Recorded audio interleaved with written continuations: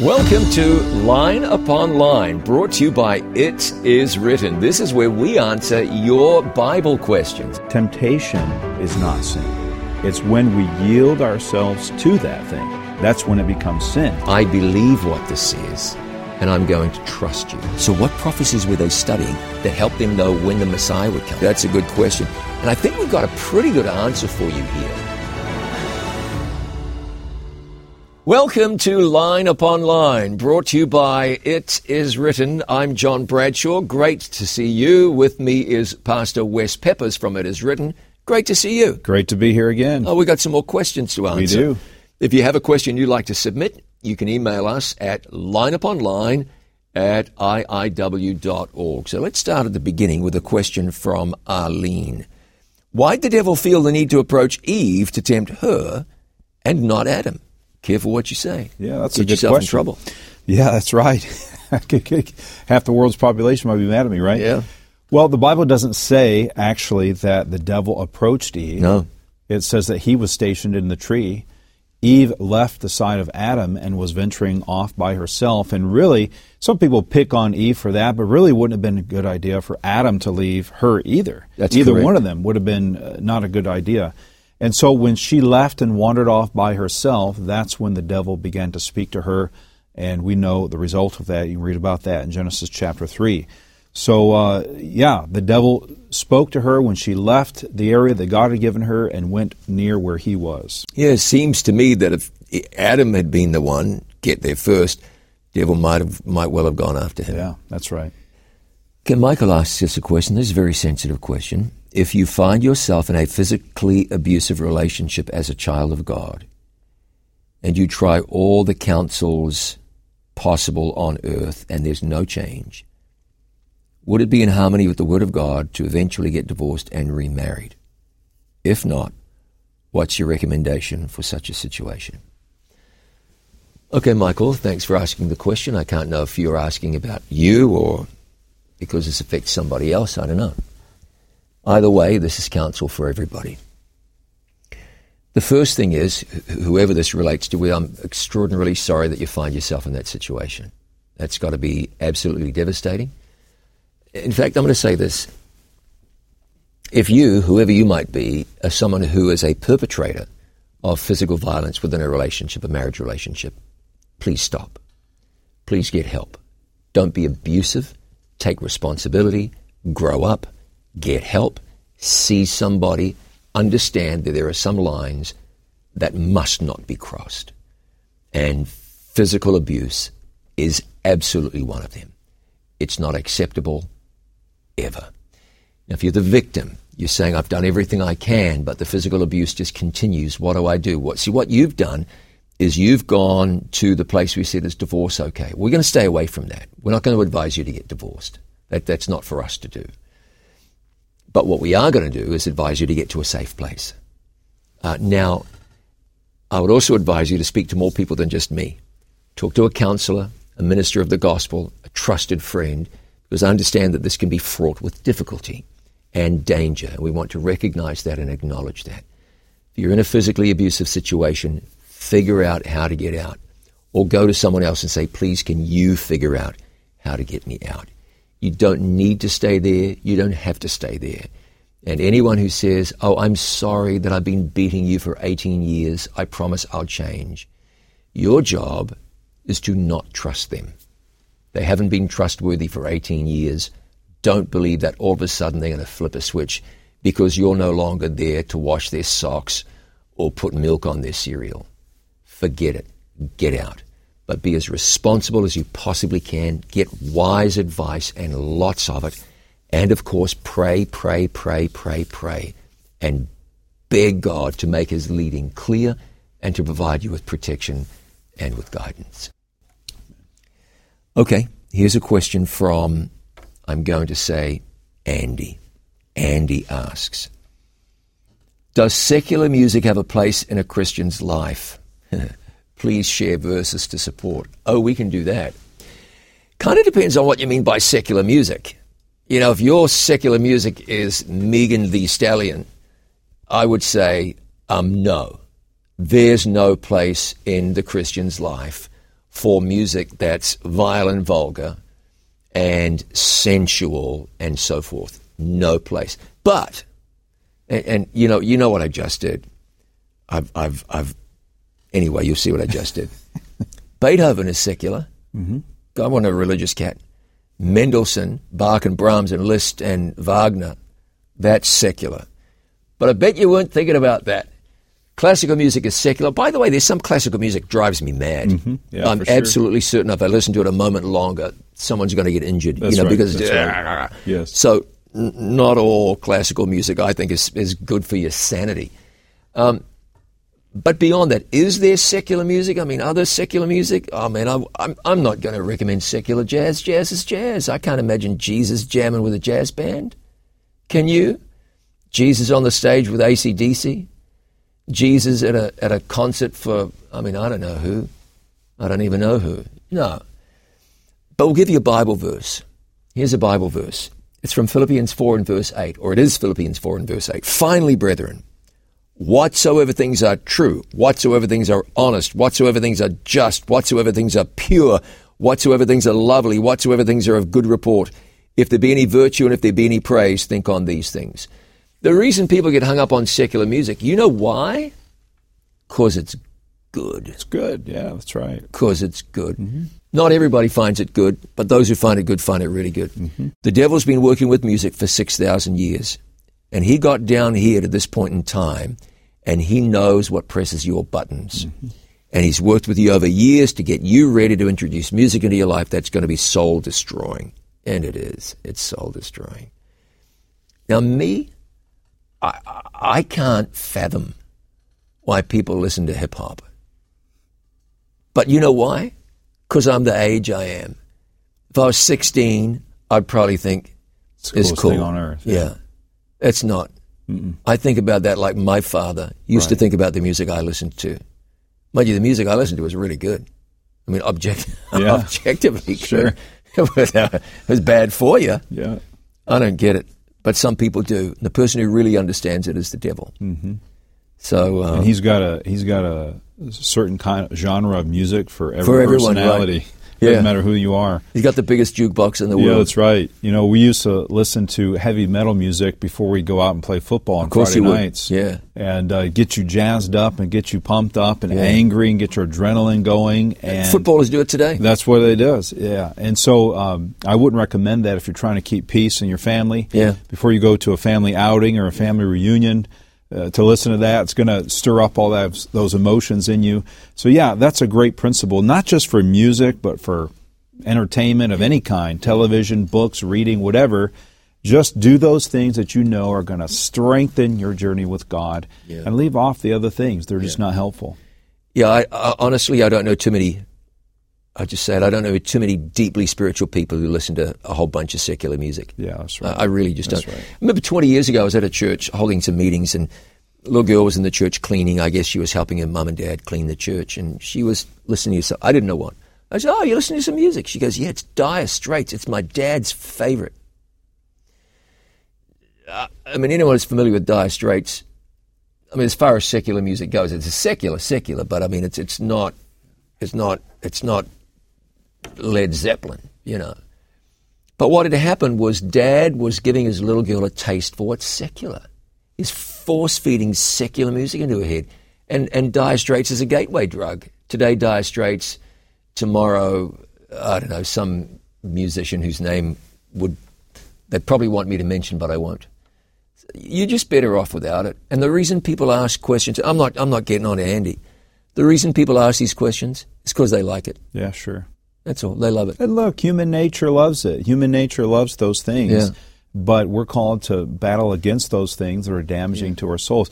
Now, interestingly, I just want to mention this. 100, 200 years ago, secular music had a whole different tune. Many times they were singing about home and country and character and people that did great things. And there's some of that secular music today you wouldn't look down on. Yeah, that's right. You wouldn't be against. But most of it today is talking about sex and bad actions and all kinds of divorce and whatever else. and it's just not profitable. There's nothing, you can't point to anything in many of those songs and say, this is helpful for me in my Christian growth. Yeah. It's better to leave it off. Yeah, and man, I'm guaranteeing you there's a lot of parents who have no idea of what's in the lyrics of the songs kids are listening to today. That's right. When we were kids, I mean, you're older than me, but when we were kids, the music was bad enough. Mm-hmm. It was suggestive. Mm-hmm. Now it's just flat out vulgar. That's right. There's no secrets or there's no hints today. They just say it every time, straight up. Yeah. And I understand. I ran in a certain direction with this question, but you're asking about secular music. You're probably not asking about banjo music. You know? Right. That's right. You're probably not asking about line dancing, even though I think that's madness too. I know what you're asking about. So you choose Jesus' way, and I think you'll be okay. Okay, Louis is asking a question that we probably don't have time for. Not fully, at least. So let's make a start. Mm-hmm. How should a Christian who's struggling to connect with God after greatly backsliding deal with suicidal thoughts of self-harm? Yeah, that's a very sensitive question. First, we're sorry if that's you. Yeah, that's right. Yeah, that's tough. And I want you to know that there's power in God, power in prayer. Have people pray for you. You don't want to walk this journey alone. What do you advise, Lewis? Yeah, first off, praise the Lord that you're having the desire or the thought to come back to God. Yeah, that's exciting. That's good to know. That means the Spirit of God is drawing you, and that means that God still wants you. And the struggle is real because the devil doesn't want to let you go easily. He just doesn't want to let you go, and he's going to do everything he can to keep you in his ranks and in his claws. But you must know that it's never the will of God for you to be harmed or for you to hurt yourself or end your life. God wants you to have life. Yeah. So you can know for sure that those thoughts are not coming from him. I got a message the other day from somebody who said, you got to pray for me because I'm thinking of killing myself. I engaged in dialogue with this person, and they said, after all I've done, how can I forgive myself? Don't get me started on that, because you've heard me say before, you can't forgive yourself. You're not supposed to forgive yourself. You're just supposed to accept God's forgiveness. When people say, how do I forgive myself? What they're really saying is, how do I live with what I've done? Okay, if you've done something awful, it's difficult to live with. But here's what you do. God accepts you. The reason people end their lives is usually because they think they have no future. Mm-hmm. If you'd stop and think that in Jesus you have an eternal future, you have eternal life stretching before you. Get some help. Remember those Bible stories of people who came back from a long way back. And remember your future. Don't look at your past. Everybody's got a past. You ask Wes about his past. You ask me, I don't want to go there. We're looking forward to our future, right? Yeah, that's right. And God says he has a future and a hope for us. And that passage in Jeremiah was given in the context of people who had done great wickedness. I think about Deuteronomy chapter 30, where God says, if there's anyone who goes under the farthest parts of heaven. Yes. So God's saying about as far away as you can go, if you turn your back towards me or turn your face back to me, I will receive you. I'll meet you right there. And so that's good news. Mm. And so we want to fill our hearts and our minds with those thoughts and those verses and know that God wants life for us and not death. Lewis, the best is yet to come. Your question, struggling to connect with God after greatly backsliding. And I think that's the foundation on which this is built, your unfortunate challenge right now. So you backslid. So did Manasseh, so did David, so did Solomon. I'm not diminishing. I'm saying people come back from that. If you would in your mind see a picture of a loving God accepting you and welcoming you into his heart, you are the prodigal son. Where was the father in that story? Ran up the road to meet the boy, welcome him back and give him full authority. I don't know that telling you that removes this mountain, but it's a starting place. You're accepted by God. Oh, I've backslidden greatly. Yes, you have. People do. I shouldn't have done it. No, you shouldn't. But people do. What's done is done. Now God is saying, would you let me do what I haven't done, and that's take away all that sin and put hope in your heart. You can be hopeful today because God loves you in spite of what you've done. He loves you. He won't quit loving you. You give God a chance. That's all. Give God a chance. And watch him come through for you greatly and do magnificent things. We'll be back with more in just a moment. He's Wes Peppers. I'm John Bradshaw. This is Line Upon Line, brought to you by It Is Written. This season on Conversations.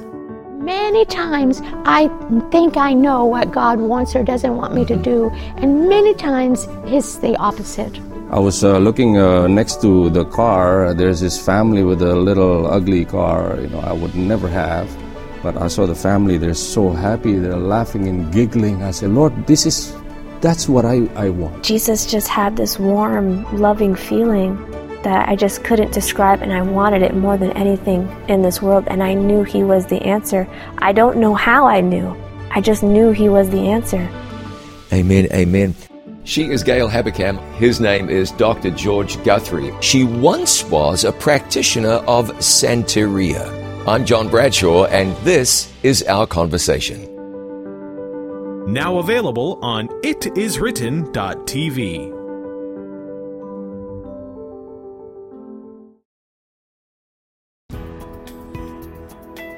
Planning for your financial future is a vital aspect of Christian stewardship. For this reason, It Is Written is pleased to offer free planned giving and estate services. For information on how we can help you, please call 800-992-2219. Call today or visit our website, hislegacy.com. Call 800-992-2219.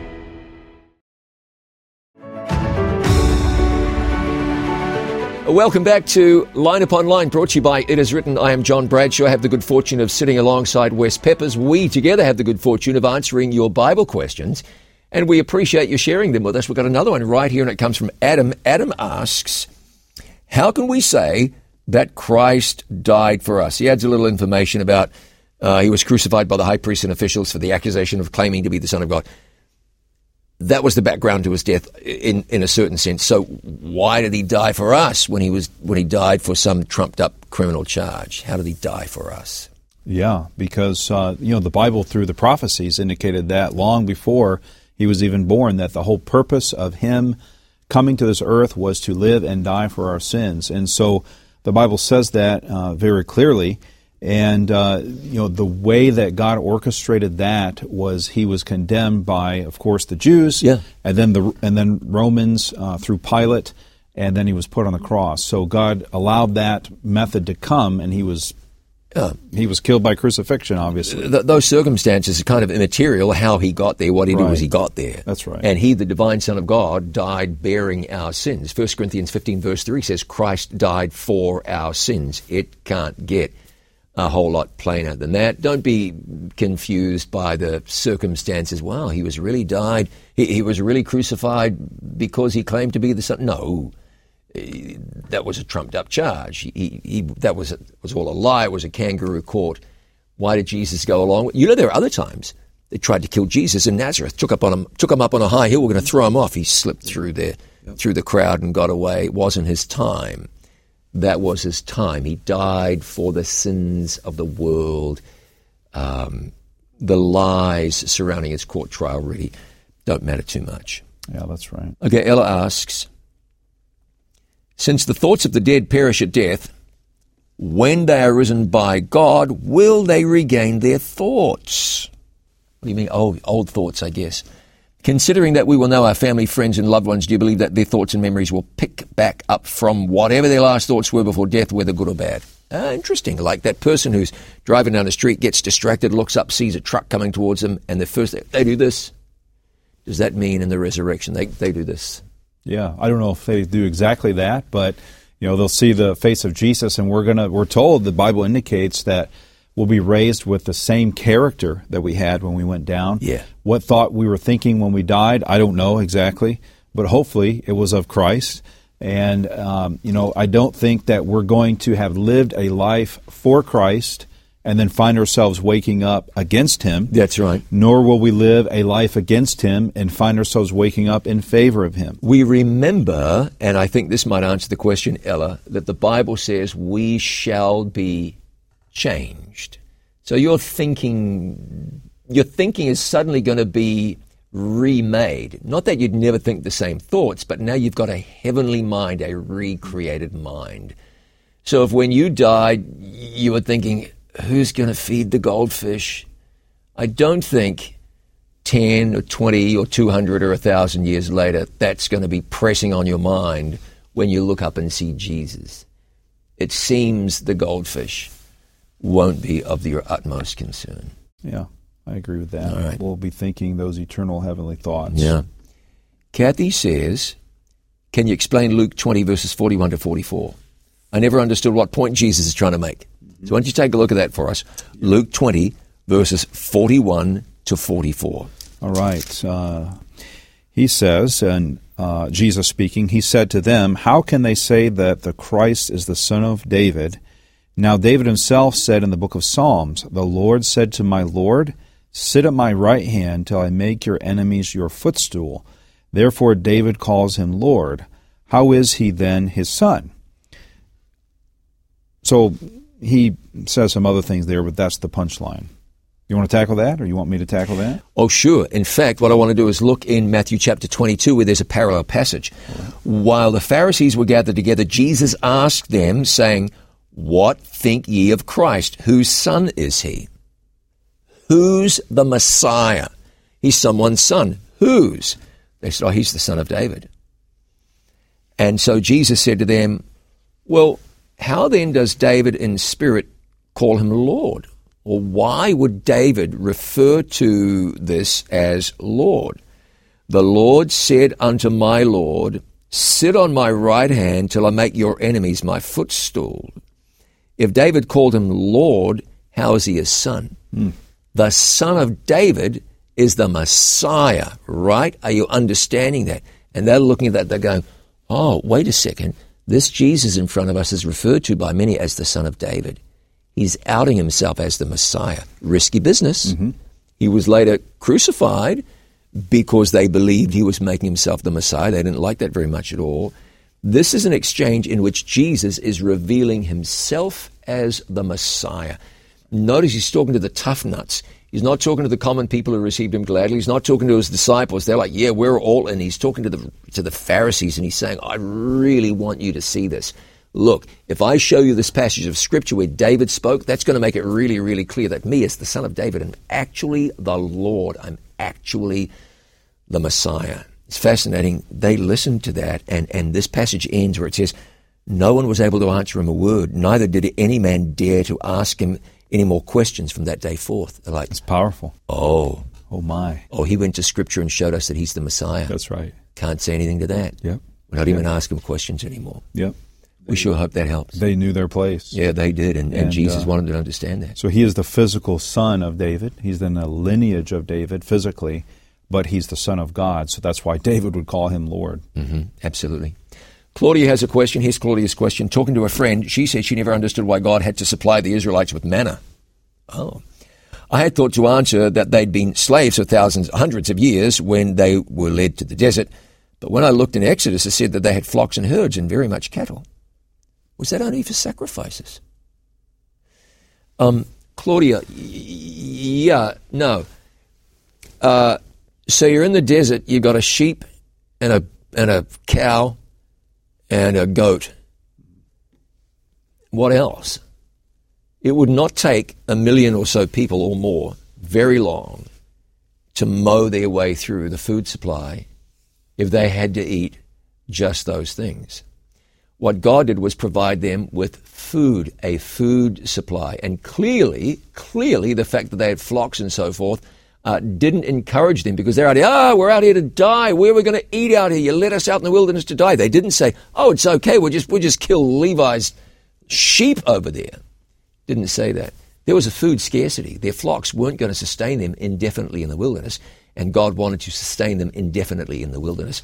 Manna came, and he fed them. What they had clearly wasn't enough, and it wasn't adequate.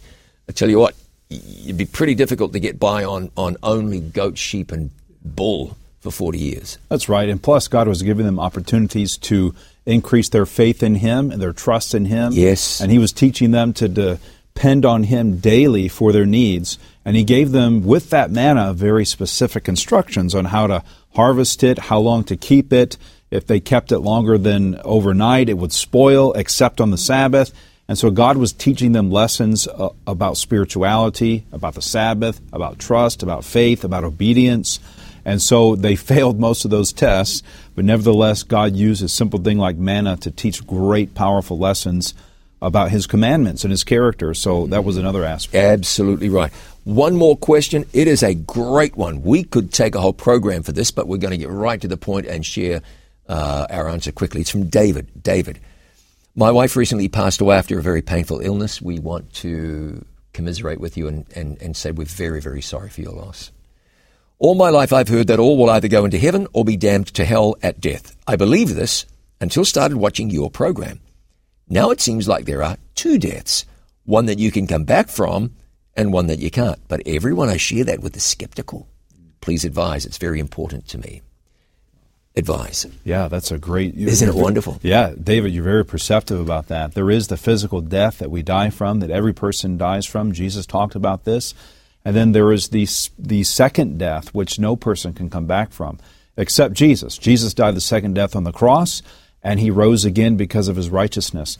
And He promises to give us that same righteousness. So I'm glad you've been watching the program and learning the truth about this, and you are correct. You know, there's a lot of people that will be skeptical of it because they're not reading the Bible. You read the Bible, it's very plain. It's not just one obscure verse over here, but it's consistently all the way through. So you're on the right track, David. Keep looking at the Bible, keep studying. And, you know, your wife, as you have learned, is resting in the grave. And the day's going to come, you're going to see her again. You're going to believe in Jesus, as she hopefully did, and you're going to see her and spend eternity with her. So we're thankful that you're learning that truth, and hopefully it's bringing comfort to your heart. And here's a wonderful thing for David. My guess is that David and his wife went on some vacations together, enjoyed some trips together, had some wonderful experiences traveling together. Hey, David, I've got news for you. One day soon, you and your wife together will be able to take the trip of a lifetime. You'll leave this earth under the strength and grace of Jesus and travel all the way to heaven. And you'll never, ever have to say goodbye again. Now, I'm simply saying that throughout eternity you will know each other and you'll have a very, very special place in each other's existence. That, I think, is a given. So, yeah, Wes, thanks for answering that. And that's how it is. The dead die, and then they come back from that death if they have faith in Jesus. The lost ultimately will die the second death and never come back. But through faith in Jesus, you can experience the first death, if that's what you're called to experience, and then the resurrection, and then eternal life. Thanks, Wes. It's been fun. Been a pleasure. And thank you. We've enjoyed it. Get your questions to us. Email us, lineuponline@iiw.org. With Wes Peppers, I'm John Bradshaw. This was Line Upon Line, brought to you by It Is Written.